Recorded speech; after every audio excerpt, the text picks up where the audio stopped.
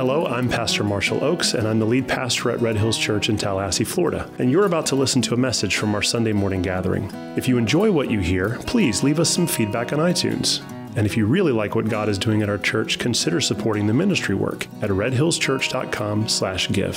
Thanks, and now for some Bible teaching.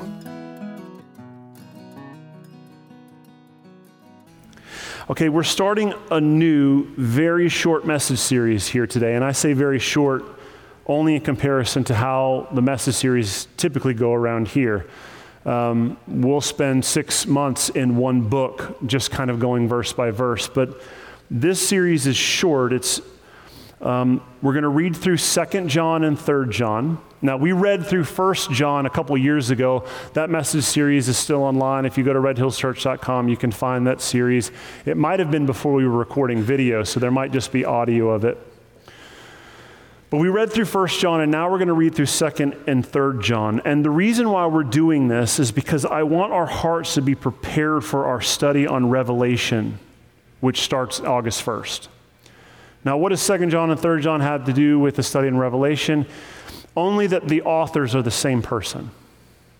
The Apostle John, who walked with Jesus, wrote the Gospel of John, 1st, 2nd, and 3rd John, and the book of Revelation.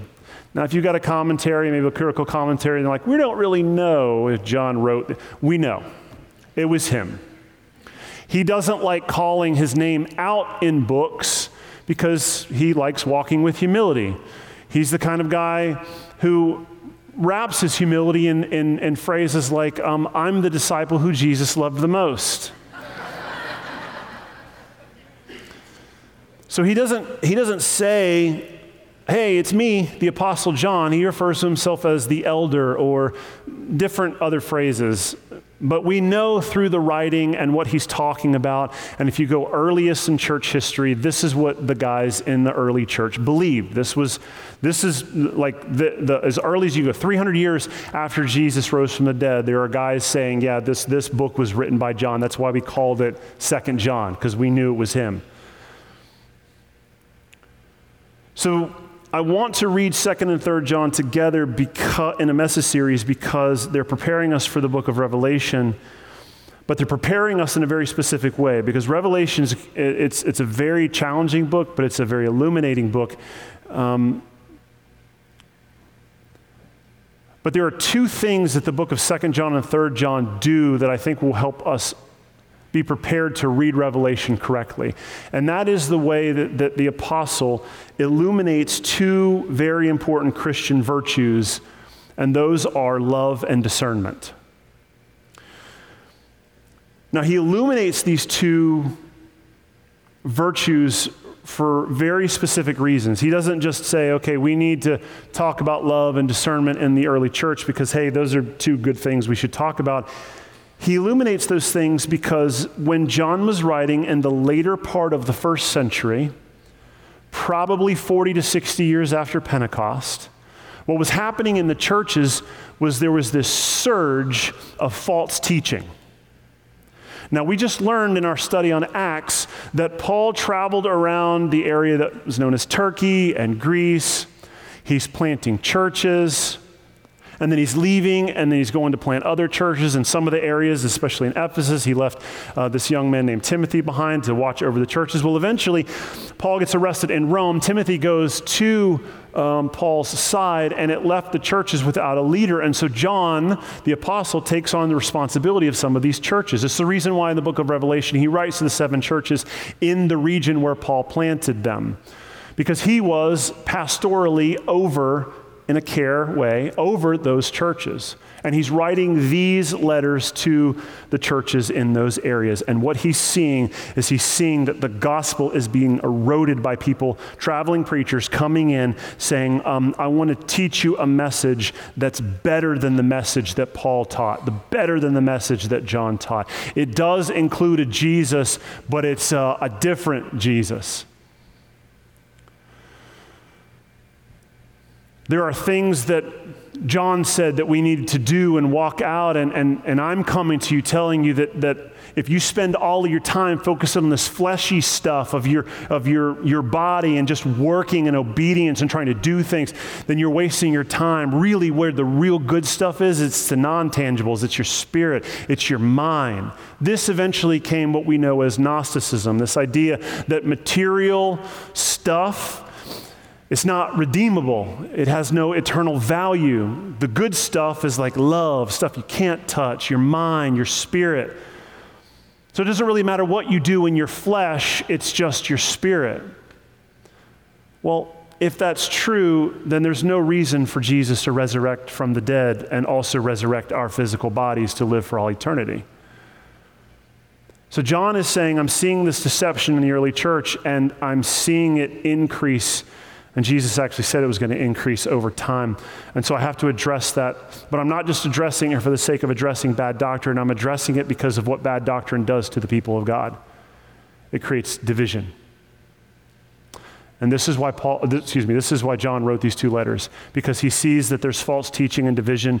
He sees that there's false teaching in the church, and that false teaching is leading to division. And now the people of God are not loving one another and getting along. They're fighting. And John says, we've got to deal with that. Now, why is this helpful for us? Why are we reading letters that were written 2,000 years ago? Because John's answer of illuminating these two Christian virtues of love and discernment are important for us, because deception is promised to continue to increase until Christ's return. Meaning, where we are right now in 2022 is a level of deception that surpasses the level of deception in the early church. Now, where do I get that from? I get that from Matthew 24, verses 4 through 5, 1 John 2:18, 2 Thessalonians 2:3. If you're not fast enough to write those down, I will post my notes online after the service. Just go to the website and you can click on the notes and you can see my notes that I'm teaching from. But we're promised that deception will increase. Jesus said that, John said that, Paul said that. And we're promised that the deception will always lead to divisions and departing from the faith. Yes, I said departing from the faith. And you're like, well, hold on there, big guy. I'm a once saved, always saved guy. Well, that's not what I'm saying. What I'm talking about is people who said, I put my faith in Jesus, and then willfully were deceived and said, I no longer believe that Jesus actually lived and rose from the dead. I believe that I don't know that there's actually a really hell. I'm going to walk away from my faith.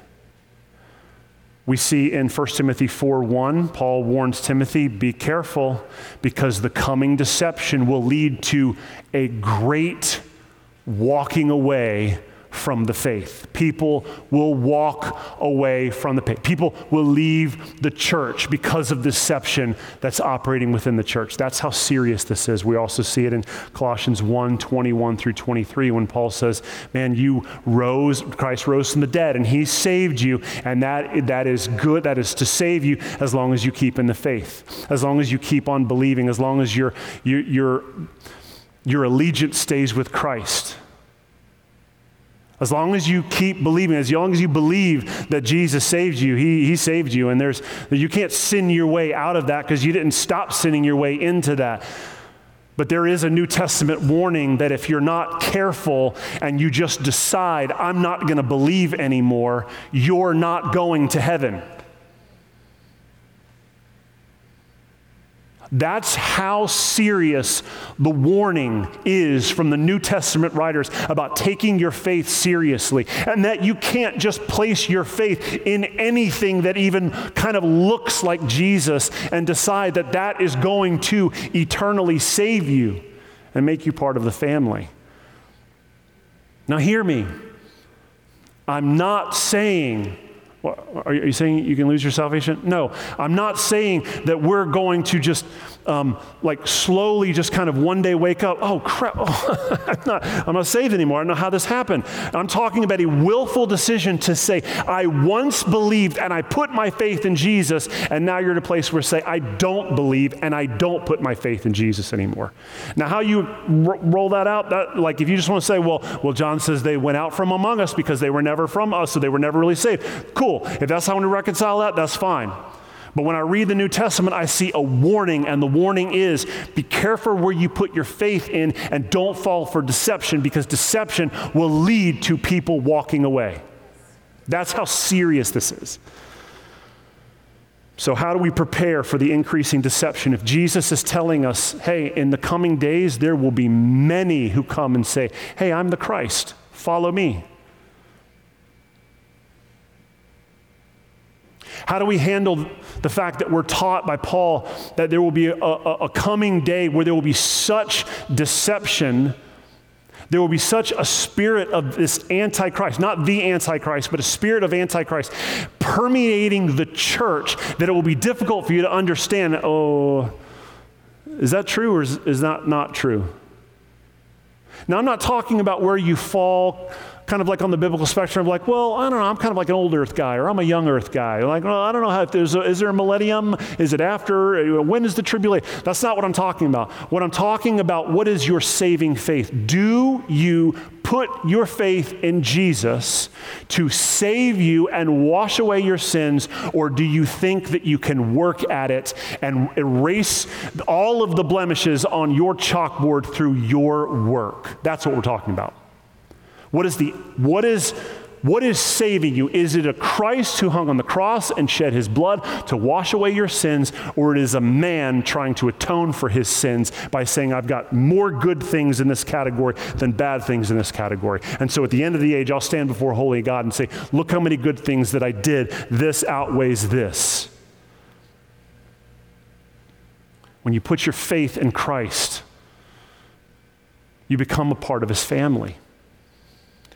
But John is warning the church to be careful who you let speak into your life, because a deception can come in and it can erode that faith, and eventually you start believing in a Jesus that somebody told you was the brother of Satan. And that if you work hard enough, when you leave this world, you can take your family to the celestial heaven, and you can procreate with your family, and you can populate a new heaven and a new earth, and you can be a God of that heaven and that earth. If you're not careful, somebody's going to sneak in, and they're going to tell you things like Jesus wasn't really God. That was actually that was the archangel Michael. Wasn't the Son of God. You see where I'm going with this? I'm not talking about the denominational split. I'm talking about cults.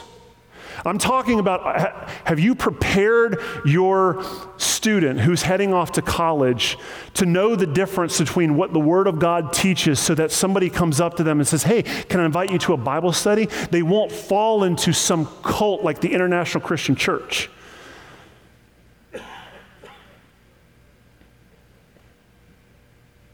Do we know the truth? Do we know it so well that counterfeits stand out? Or are we suckers because we don't know it?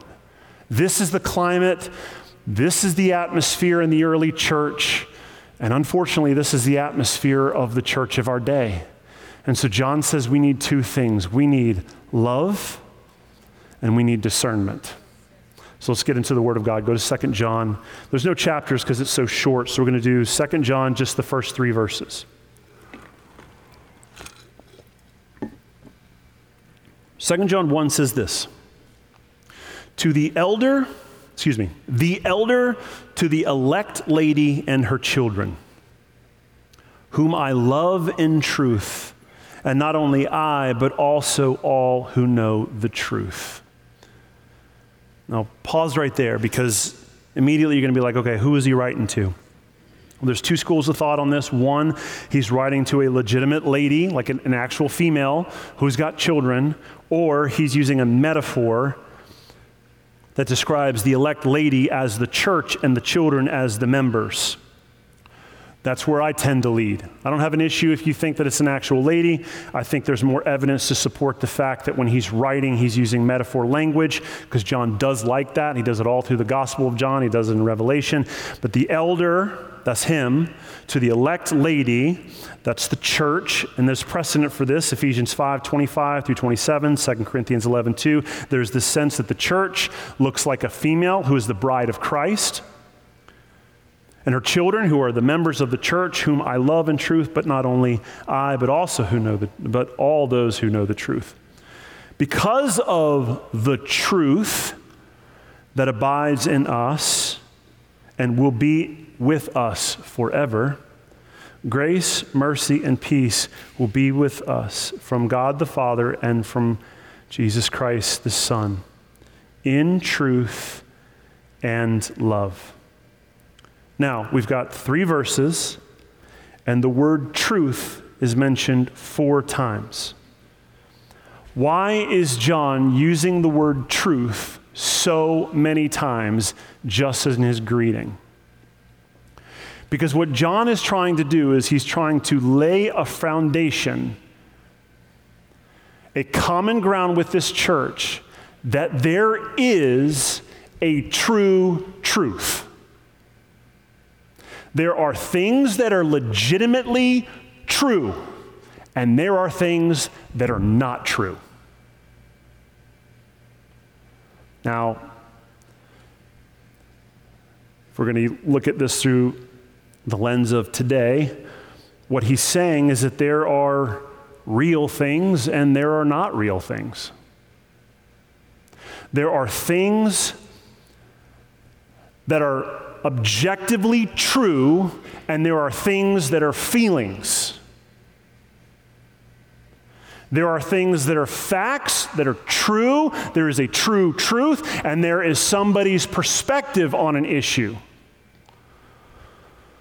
And what John is trying to get across here is that he wants this church who's starting to fall for deception to understand that not all feelings are true and not all perspectives are true.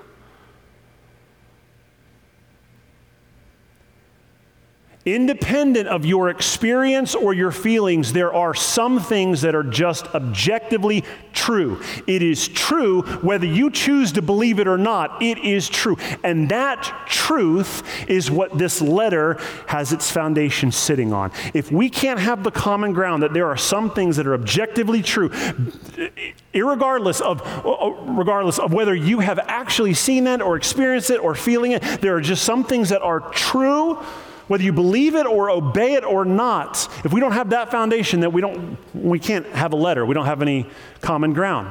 But he's saying that there are some things that are true. There are some things that are true about the God of the universe. There are some things that are true about his Son. And there are some things that he said about himself that are true whether you want to believe it or not. He said, not me, he said, I am the way. I'm the way. What about that way? Nope, not a way. I'm the way. How about this way? Nope, not a way. I'm the way.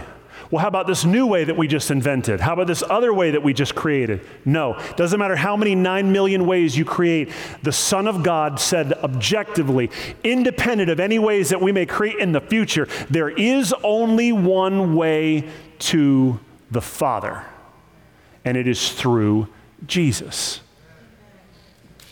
So he's using that foundation to start his letter. There are some things that are true, and those are the things that we're building our theology on top of. So let's go to verse 4. It says, I rejoiced greatly to find some of your children walking in the truth, just as we were commanded by the Father. And now I ask you, dear lady, not as though I were writing you a new commandment, but the one we have had from the beginning. I'm not asking you something new. I'm writing this letter to remind you of something. What is he reminding them? Love one another.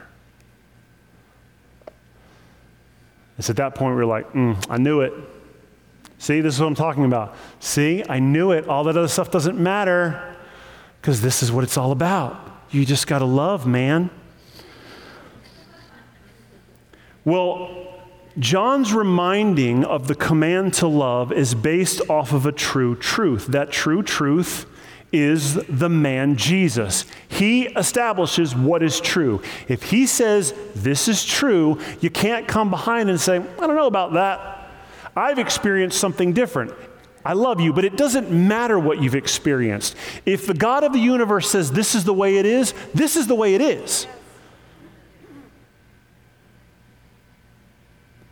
And he's saying, I'm appealing to you based off of that reality that you should be doing something within the church, and that is to love each other. Now, this is important because what we're about to talk about is in the boundaries of the church. We are not talking about non-believers. We are talking about inter-church politics. We are talking about the relationship between one another. We're talking about the command that Jesus gave to his followers. And this is not a new command. This is an old command. And this command is not up for negotiation. This wasn't invented yesterday. This came out of Jesus' mouth in John 15:12, Matthew 22:38 through 40. And this command applies to all believers because it reveals our authenticity. They will know you by the love that you have for one another. How will the world know who my true followers are? Because of the way that they love one another. That's how you'll know who are my people. That's why this is so important, because it gets down to our identity. If you want to call yourself a follower of Jesus, it is a requirement that you walk in love. But this love is rooted in truth. It's rooted in the person of Jesus, meaning that the command to love one another and the definition of what loving one another looks like is rooted in something. It means that there's a definition of love and there's a way to walk it out, and it means you can't define it. You can't define love and you can't determine how you're going to love. There is a predetermined truth based off of what came out of Jesus' mouth and how he lived about what love is and how you do it. You don't get to come and say, well, I'm new to Jesus, and I know what love is. It's these like emotional, joyous feelings. It's this kind of posture towards one another. It's this feeling that you get when you look at somebody that you know, it's just these feelings. No, that's not it. That might have been it before you came to him, but when he showed up, he said, no, I'm going to show you what love is. And I'm going to call you to walk in it. So the definition of love and the way you walk in it are rooted in this truth that it has some foundation and it has a definition, and it had a definition before you showed up, which means when you show up to the party, you don't get to bring your definition and how you walk it out with you. You don't get to bring it back from your old past or your old life. You don't get to rewrite it for the rest of us. We are all deciding that Jesus is king and that he has predetermined what love is and how you walk it out, and all of us are trying to follow his example, not yours or mine.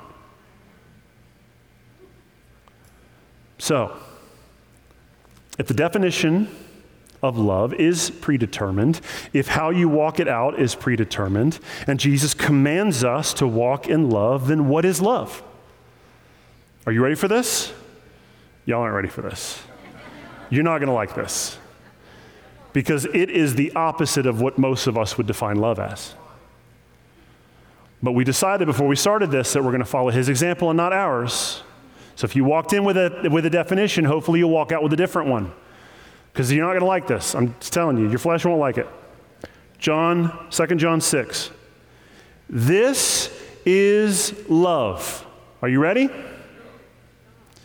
That we walk according to his commandments. Really? It sure seemed easier when it was just a feeling, huh? Because if love to love one another is legitimately walking in his commandments, then that means there are things we have to obey that we haven't been obeying. That means that there's stuff you have to do. Well, I thought this whole thing about Jesus was like, it wasn't about what I could do. It was about what he could do. Well, yes. His work was all the work that needed all the work that needed to satisfy the wrath of God against you. You are now declared not guilty before the kingdom of God. But in order to accept that love, you have to walk in that love. This is not a salvation issue. He's not saying, I'm now giving you new commands. He's saying, I'm going to give you commands that are a reflection on what I did for you. Now these commands are not binding to you. They're not saving you. They're now a reflection of this new person that you are. Do you see the difference? One is, I have to do it. One is, I get to do it. One is, if I don't do this, I'm going to hell. The other is, I get to do this because I'm no longer going to hell. There's a big difference. And he's saying, love one another. What is love? That we walk according to his commandments. This is the commandment, guys. Just as you have heard from the beginning, so that you should walk in it. So what is the true definition of love? The true definition of love is walking in his commandments. So let me make it as simple as possible. We love each other by doing what Jesus told us to do. I can't say, I love you, brother, and ignore his commandments because it means that my love is empty. I don't actually love you. I can't say I love you and not do what he commanded us to do. I can't say as a pastor, I love you, and then walk in rebellion when I'm not up here on stage. Or walk in rebellion while I'm up here on stage and inject my own personal opinion into the text. That's not loving you. Loving you is giving you the truth, the foundation that this love, for order for you to walk in his commandments, is based on. You can't go out and obey him if I don't love you correctly by telling you the truth.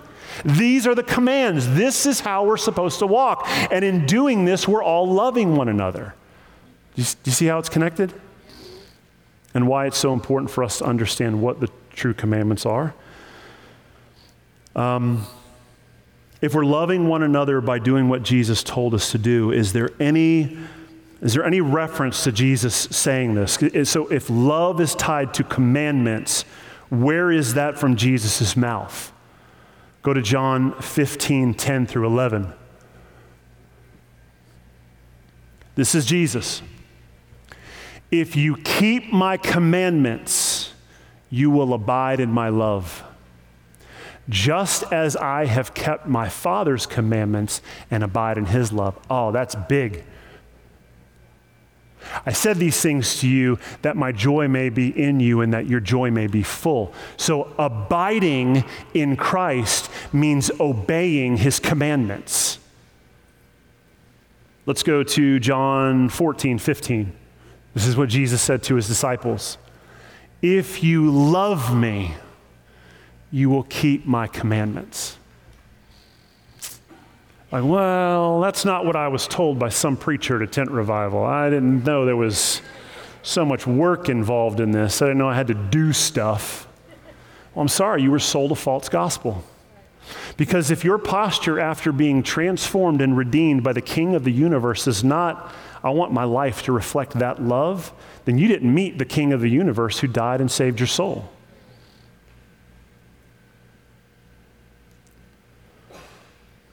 Love is obedience to the truth. It's not a weak word that we inject with our own meaning. So here's the question. If love is obeying the commandments of Christ, then what are the commandments of Christ? I'm glad you asked. We don't have enough time.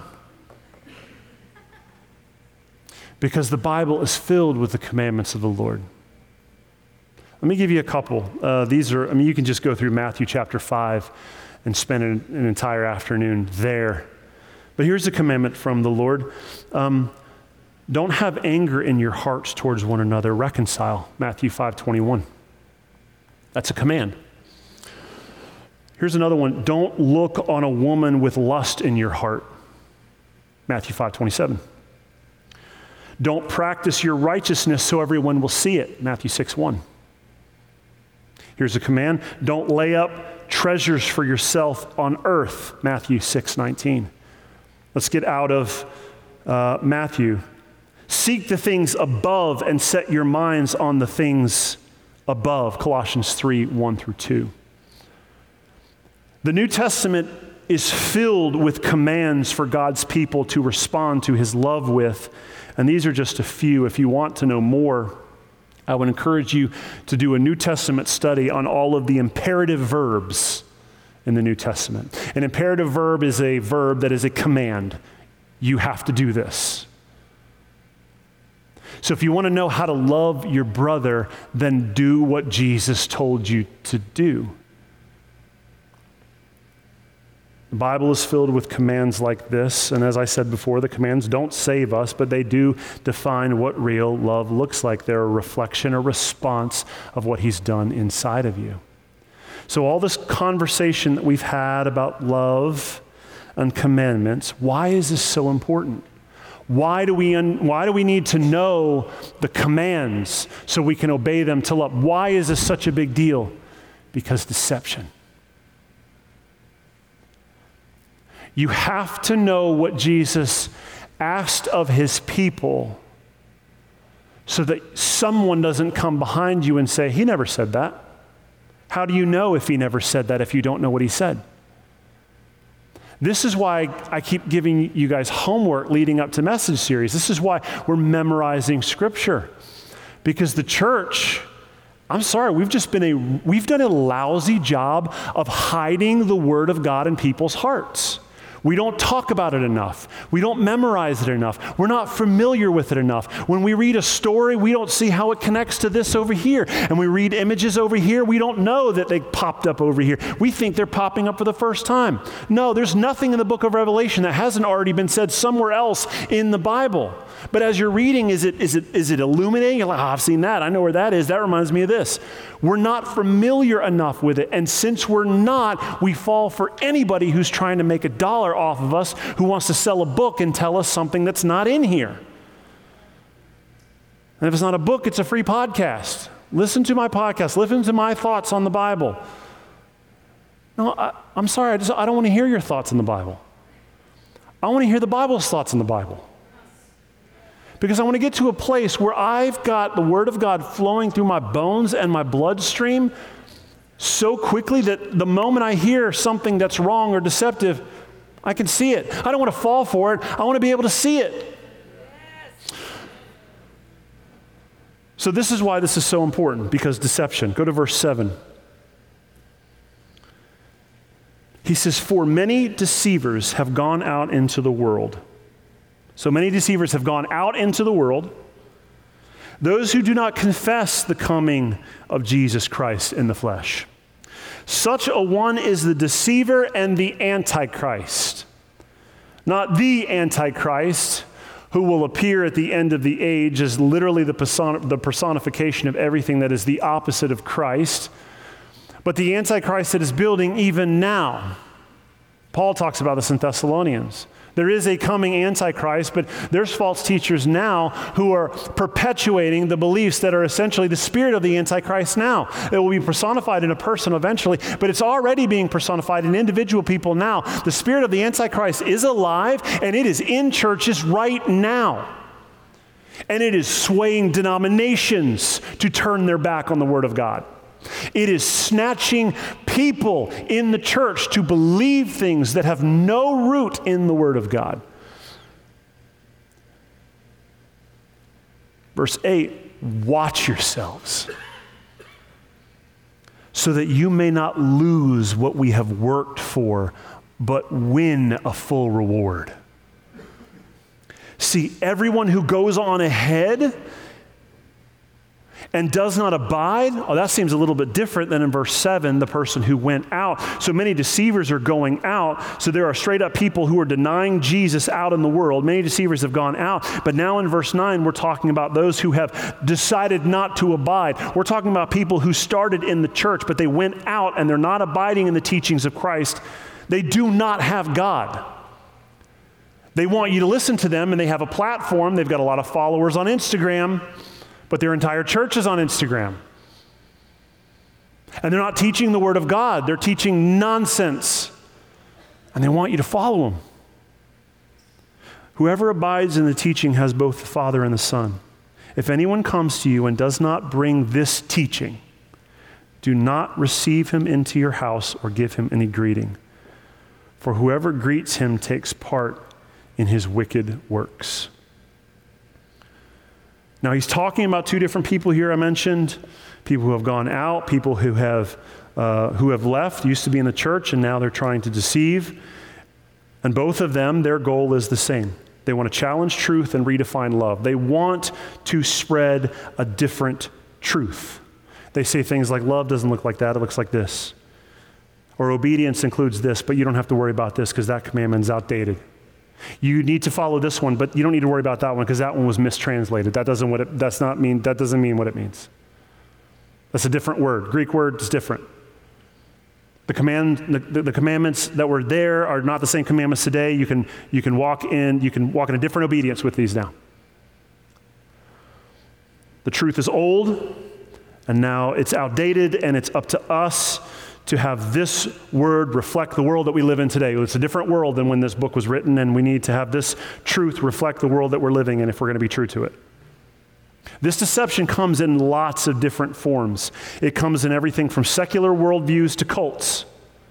But whatever the package is, John's encouragement is the same. Don't receive it, don't endorse it, and don't spread it. How can you not do that if you don't know what it is? Well, now you understand how much work is ahead of us. We have to start knowing the Word, because if you don't know the Word, you don't know what's not the Word. You can't tell what's a counterfeit if you don't know what's true.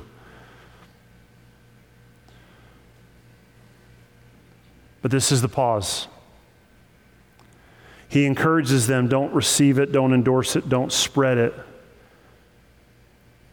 But he's also not endorsing going on witch hunts.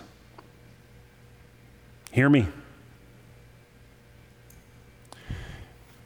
He's saying that from where you live, if that nonsense comes close to you, don't endorse it.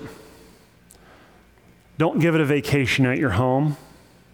Don't spend your time entertaining that. Keep it out.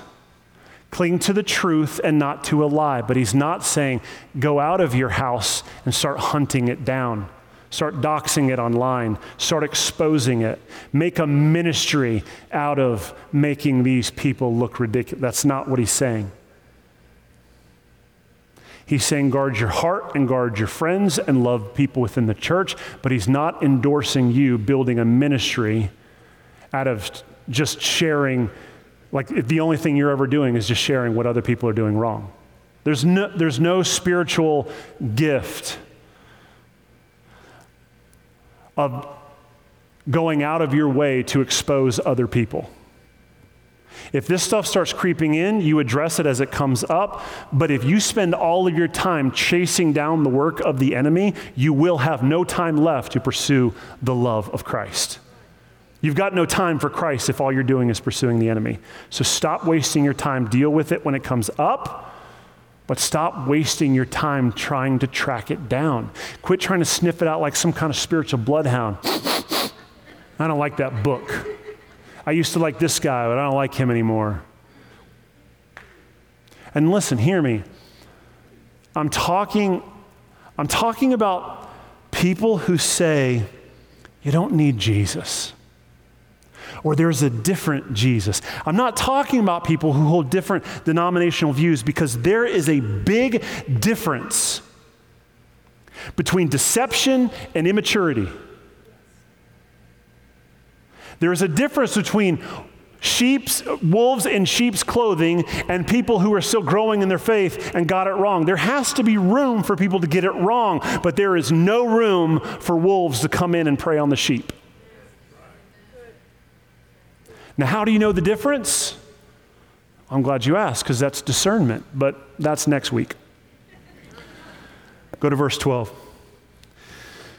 It says, though I have much to write to you, I would rather not use paper and ink. Instead, I hope to come to you and talk face to face so that our joy may be complete. The children of your elect sister greet you. So John closes with a desire to meet in person and a final goodbye.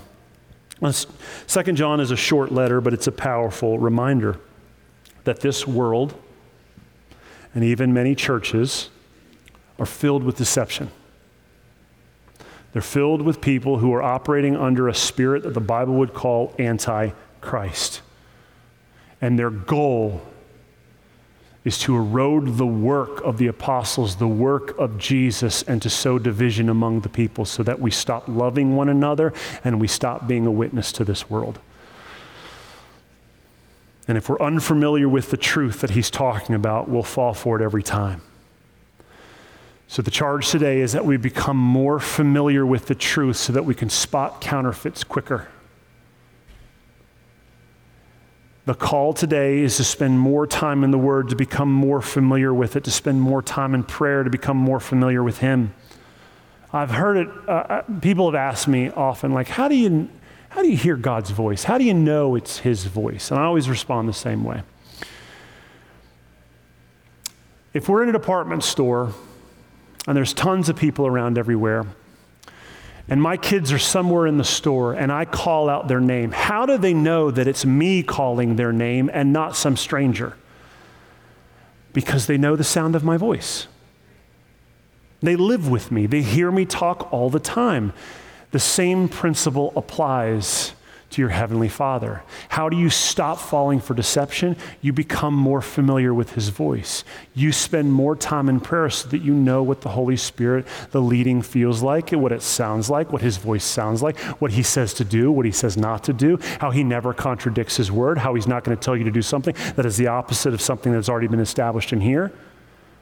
But there's the other problem. If you don't know what's established in here, you'll fall for anything. And you'll start confusing that inner voice with the Holy Spirit, and you'll start telling people, God told me this, when He never said that. You told yourself that. So love one another, but love one another by obeying His commands and not redefining love to suit yourself. And above all, start knowing His commands. Let's pray. Hello again, it's Pastor Marshall, and I just wanted to say thank you for listening to this message. If you want to hear other messages or maybe find out more about our church, you can visit redhillschurch.com. From there, you'll find links to our social media pages, message archive, and ways you can support the ministry work. Thanks again for spending time with us, and God bless.